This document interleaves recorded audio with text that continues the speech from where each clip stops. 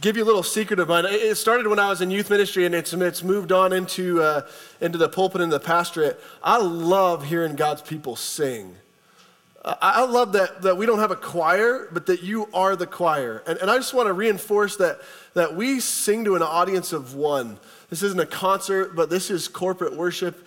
And I tell you, I get the gift of both worlds. If you are worshiping with us for the first time this morning, we're a two-site church, right? So we have this small little site out underneath the bridges that we call Legacy. And you can hear God's people singing there in a quiet little intimate setting. Or you can come here and hear God's people singing corporately in this bigger setting. But whatever you have, however you feel led in worship, we serve the same God, and we exist under the same purpose of loving this valley that they would know Christ. So welcome to you. I want to just briefly update everybody on our visioning process, where we're at with our elders. As you come into church the last couple Sundays, you've seen a big sign with words on it. And those words tell you a little bit about who we are. They're kind of the first fruits of where we're at with this visioning process. They came from the coffees that we had together as we're discerning where God's leading us as a church. I'm happy to report to you our visioning team has come up with our core convictions and our core values, our core commitments as a church, and we're moving forward hastily into our visioning retreat in 2 weeks. And for those of you that remember Bill Inns, who is a coach and a pastor to me and to this church from afar, he's flying in to help us. And so please hold that close in prayer. We'll be giving you reminders in the coming weeks to be praying for that. It's a big step for our church. My prayer is that gives us a direction, not just for tomorrow, but for years to come.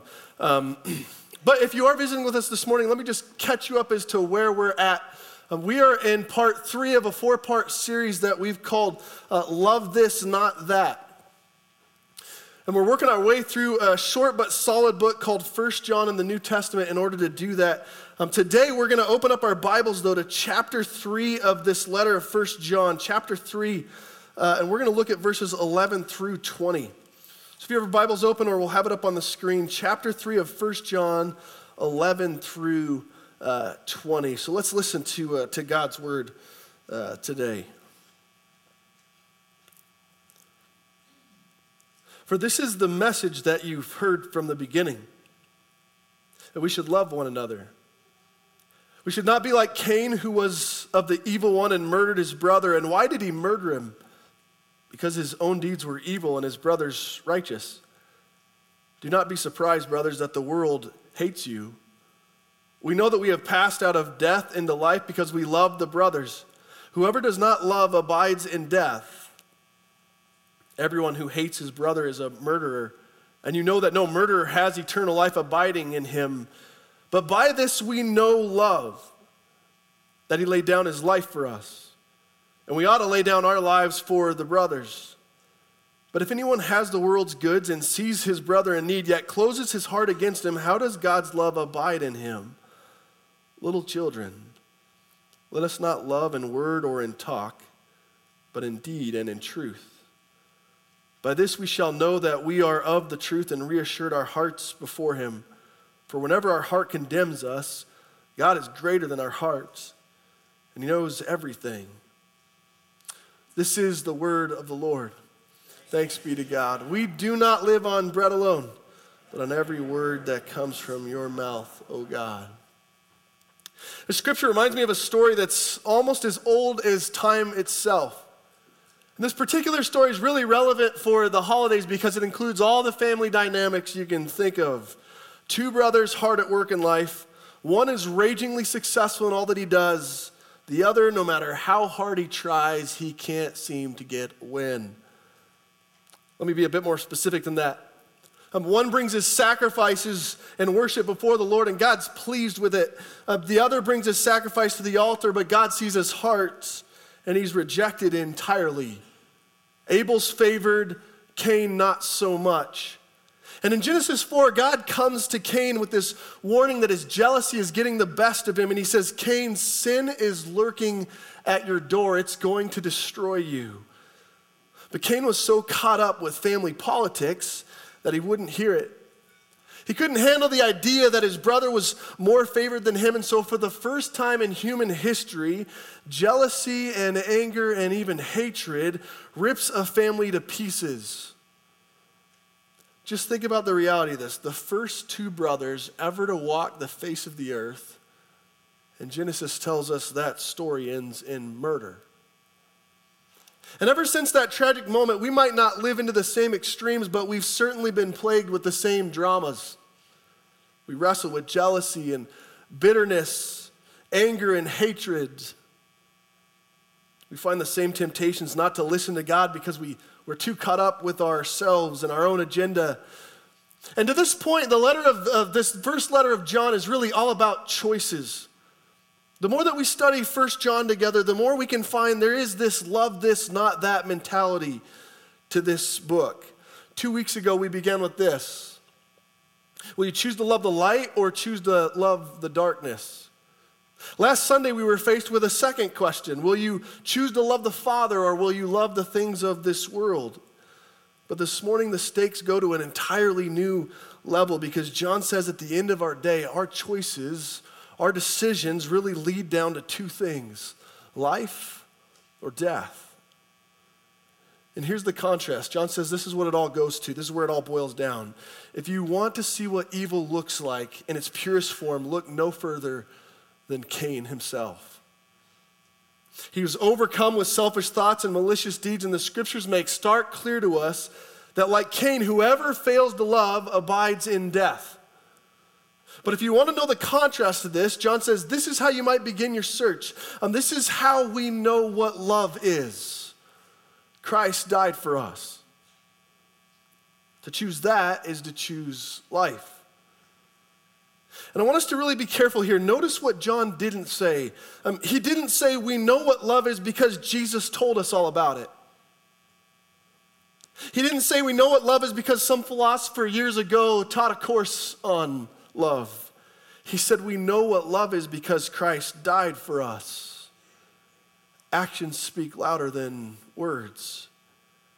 And for John, it's really, really simple. If that's true, he says, we should do the same thing. Let the world be like Cain. We should lay down our lives for each other. For this is the message you heard from the beginning. But then this is where things get really interesting. Look at this in verse 18. I love this. I think this is the most relevant verse. I opened it up a few weeks ago and thought, man, that speaks so clearly to our culture. Just listen to this. Little children, let us not love in word or in talk, but in deed and in truth. This is an endearing term, little children. It's the scripture's way of saying, listen to this matters for your life. Let me put it into contemporary language. Dear ones, talk is cheap. You know, we live in a day and age where you can find any word really on anything to suit your needs. You can get lost in words for hours and hours just trying to make sense of what they mean or what they say. Let me give you an example. Just this week, we watched the impeachment trials of our president unfold on every media outlet imaginable. And depending on where you get your news, you can hear every side and every angle there is. Experts offer their testimonies. Lawyers give their viewpoints. Senators and congressmen offer their predictions. News channels all over the place with their commentary. We can't hardly keep up with the changing details and names and headlines. The tsunami of words is exhausting, is it not? And here's the tough part. We're not only weary of words, we've also grown skeptical of words. We live in the midst of movements like Me Too, that's even now spilled over into movements like Church Too, where time and time again we are shocked by how these incredible leaders somehow fell far short of their actions and their lifestyles. We live in a world that's lost in the chaos of words. How do we even begin to decipher what's authentic and true anymore? That's the question that our world is asking us. How do I know that what you're telling me is even relevant and real? And we open up to God's word this morning, and this is what it says. In a world that's contrasted by hatred and love, it all boils down not only to the words that we speak, but to the lives that we live. If you want others to see the authenticity of our speech, it's got to begin with how we play those words out. Years ago, Jen and I went to an Alzheimer's seminar, and we had found ourselves in this season just surrounded by a number of people who were suffering from dementia. And one of the things that we learned right off the bat was when it comes to memory loss, our actions are just as important as our words. When talking to somebody who has dementia, you can ask them, you can say, hey, go have a seat over there in that chair, and they'll have no idea what you mean. But if you point to the chair and you say those some words, come have a seat right here in this chair, and you pat on it, it's a night and day difference. They'll know exactly what you mean. We went back and tried it several times. If you know somebody with memory loss, work it out. It's hugely helpful. Let me give you another example, though. We were at a pretty good-sized pool with the girls this summer. And I've never seen this before, but apparently lifeguards are now trained to walk out this repetitive routine as they're guarding the pool. I don't know if you've noticed this. It might be just for larger pools, but I watched as these guards would walk from left to right and left to right. And they would bob their heads up and down, and they would move their hand like this, back and forth, for hours on end. As I was getting out of the pool, I finally asked one of the lifeguards, I said, what's up with all the cool dance moves without the music? And I could tell he loved the dad joke. No, but he said it's been proven that sitting and watching is really inadequate. He said, by moving and bobbing and pointing, I'm living out my safety checks. I think whether you're Cain or Abel or a lifeguard or a follower of Christ, over time, the actions of our lives reveal the intentions and the authenticity of our hearts. Little children, let us not love in word or talk, but in deed and in truth. And as much work, I'll confess, as preaching is, I have to say that when it comes to my faith, it's really, really easy. I can stand up here all day long and I can give you all the simple solutions for how God wants us to live our lives. Love the darkness, love the light, not the darkness. Love the Father, not the things of this world. The hard part for me, the hard part I think for all of us, hands down, is come Monday morning. The hard part's living into those words. Practicing the things that you preach. And yet this is how we know what love is. Christ died for us. Years ago, a young mom was diagnosed with cancer, 36 years old. And the doctors had told her it was terminal. There really wasn't much that they could do for her. And so one doctor advised the woman, he said, I would advise that you spend the rest of your days just hanging out with your family, go to the beach. You don't have much time. You might as well enjoy what's left. The other doctor, he advised the woman to fight with radiation and chemo. Told her it's going to cause suffering and pain, but you might actually buy some time for your loved ones. We've seen this scenario play out before. Well, Focus on the Family magazine later published a letter that this woman wrote to her children as she was contemplating what to do. She was wondering, should I ride out this storm or should I fight it? And this is what she wrote to her kids. Look at this on your screens. She said, I've chosen to try to fight for you. The treatments will bring horrible costs, including pain, loss of good humor, and moods I won't even be able to control, but I must try, if only on the outside chance that I might live 1 minute longer. Because that minute could be the one where you might need me and no one else will do. So chemo it is, and radiation it'll be. Let me just ask you, after reading that, would anyone question the love that this young mom had for her kids? I think it's one thing to say those famous 3 words, I love you. It's necessary, it's needed, we crave it, and to hear those words is important and life-giving, and yet it's entirely something different to make those words a part of what we do with our lives. I love the way one scholar asked it. He said, what is your doing saying? I think because for Christians, we've already heard it. This is how we know what love is. Christ died for us. But here's the part we miss, and we ought to do the same. The book of James in chapter 2 up on your screens, it says this: suppose a brother or sister is poorly clothed and lacking in daily food, and one of you says to them, go in peace, be warmed and be filled, without giving them the things needed for the body. What good is that? It goes on to say, so also faith by itself without works is dead.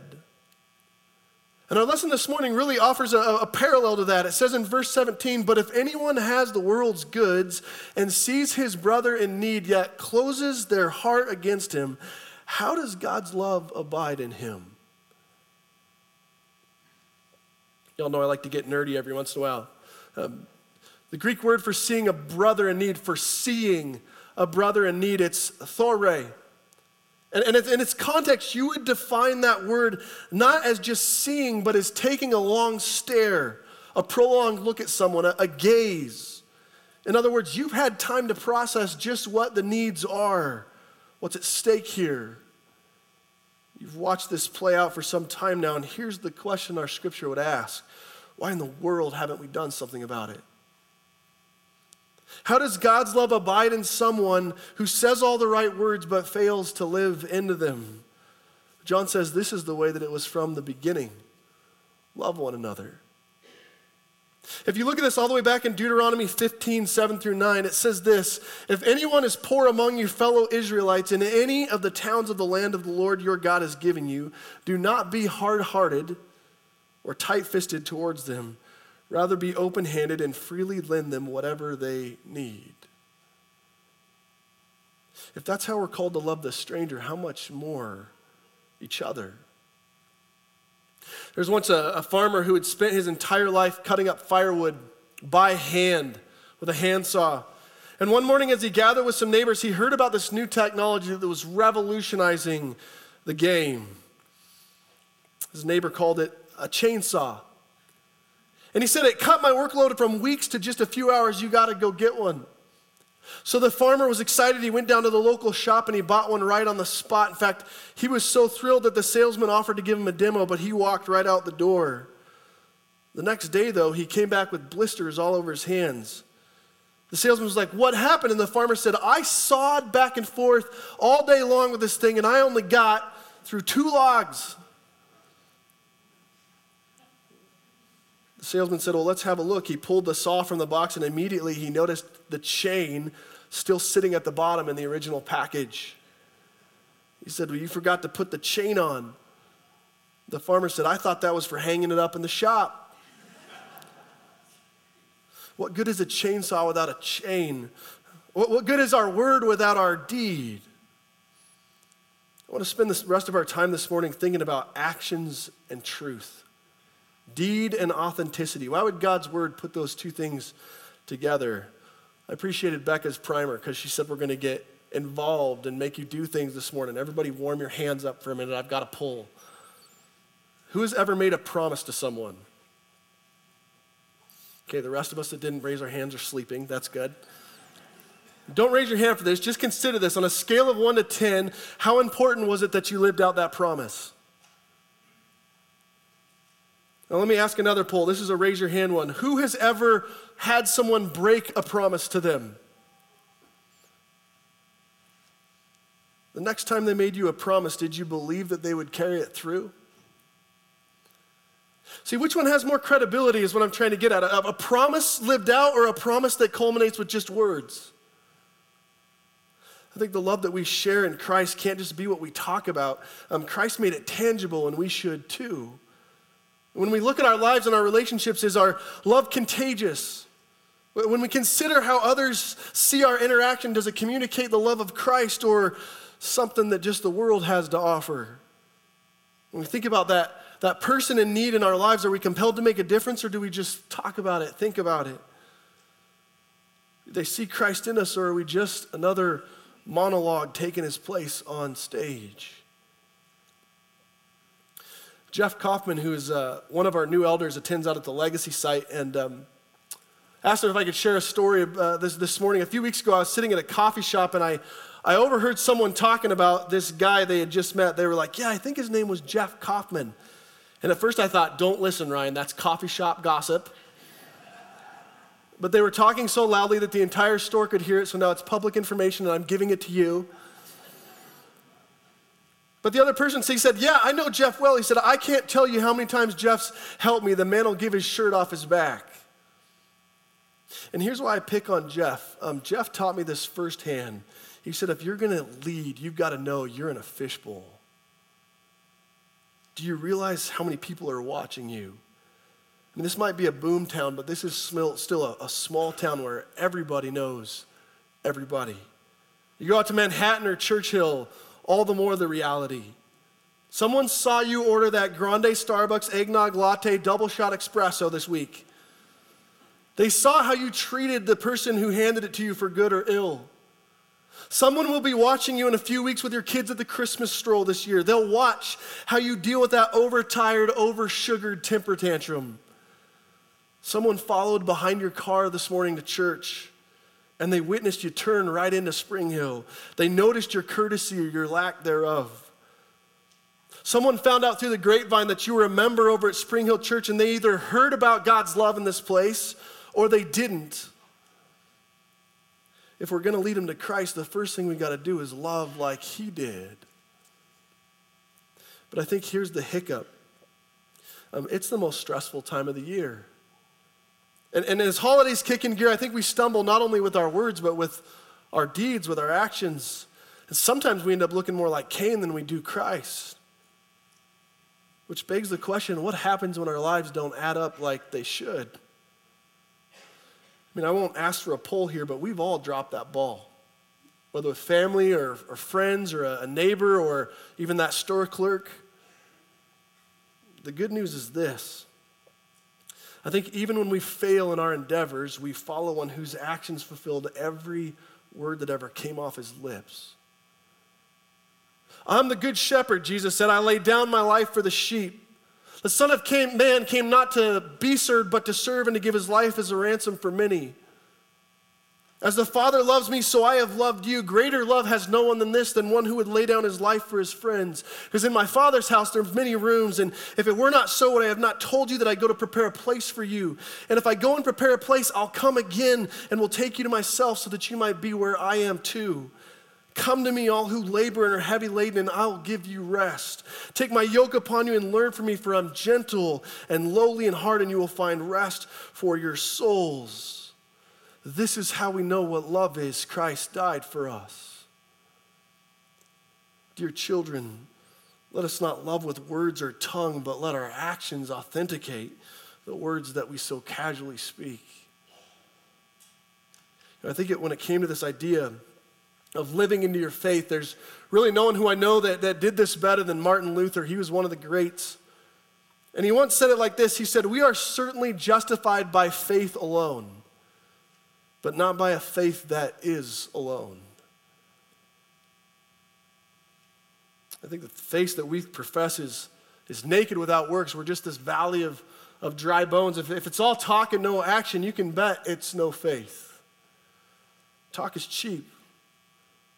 Here's how Jesus himself said it.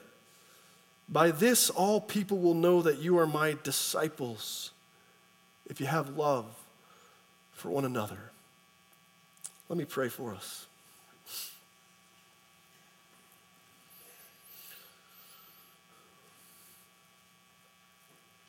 Lord, we thank you for teaching us what love is, but not just with your words, but with your actions. God, your word spoken is enough. Your gospel is more than enough.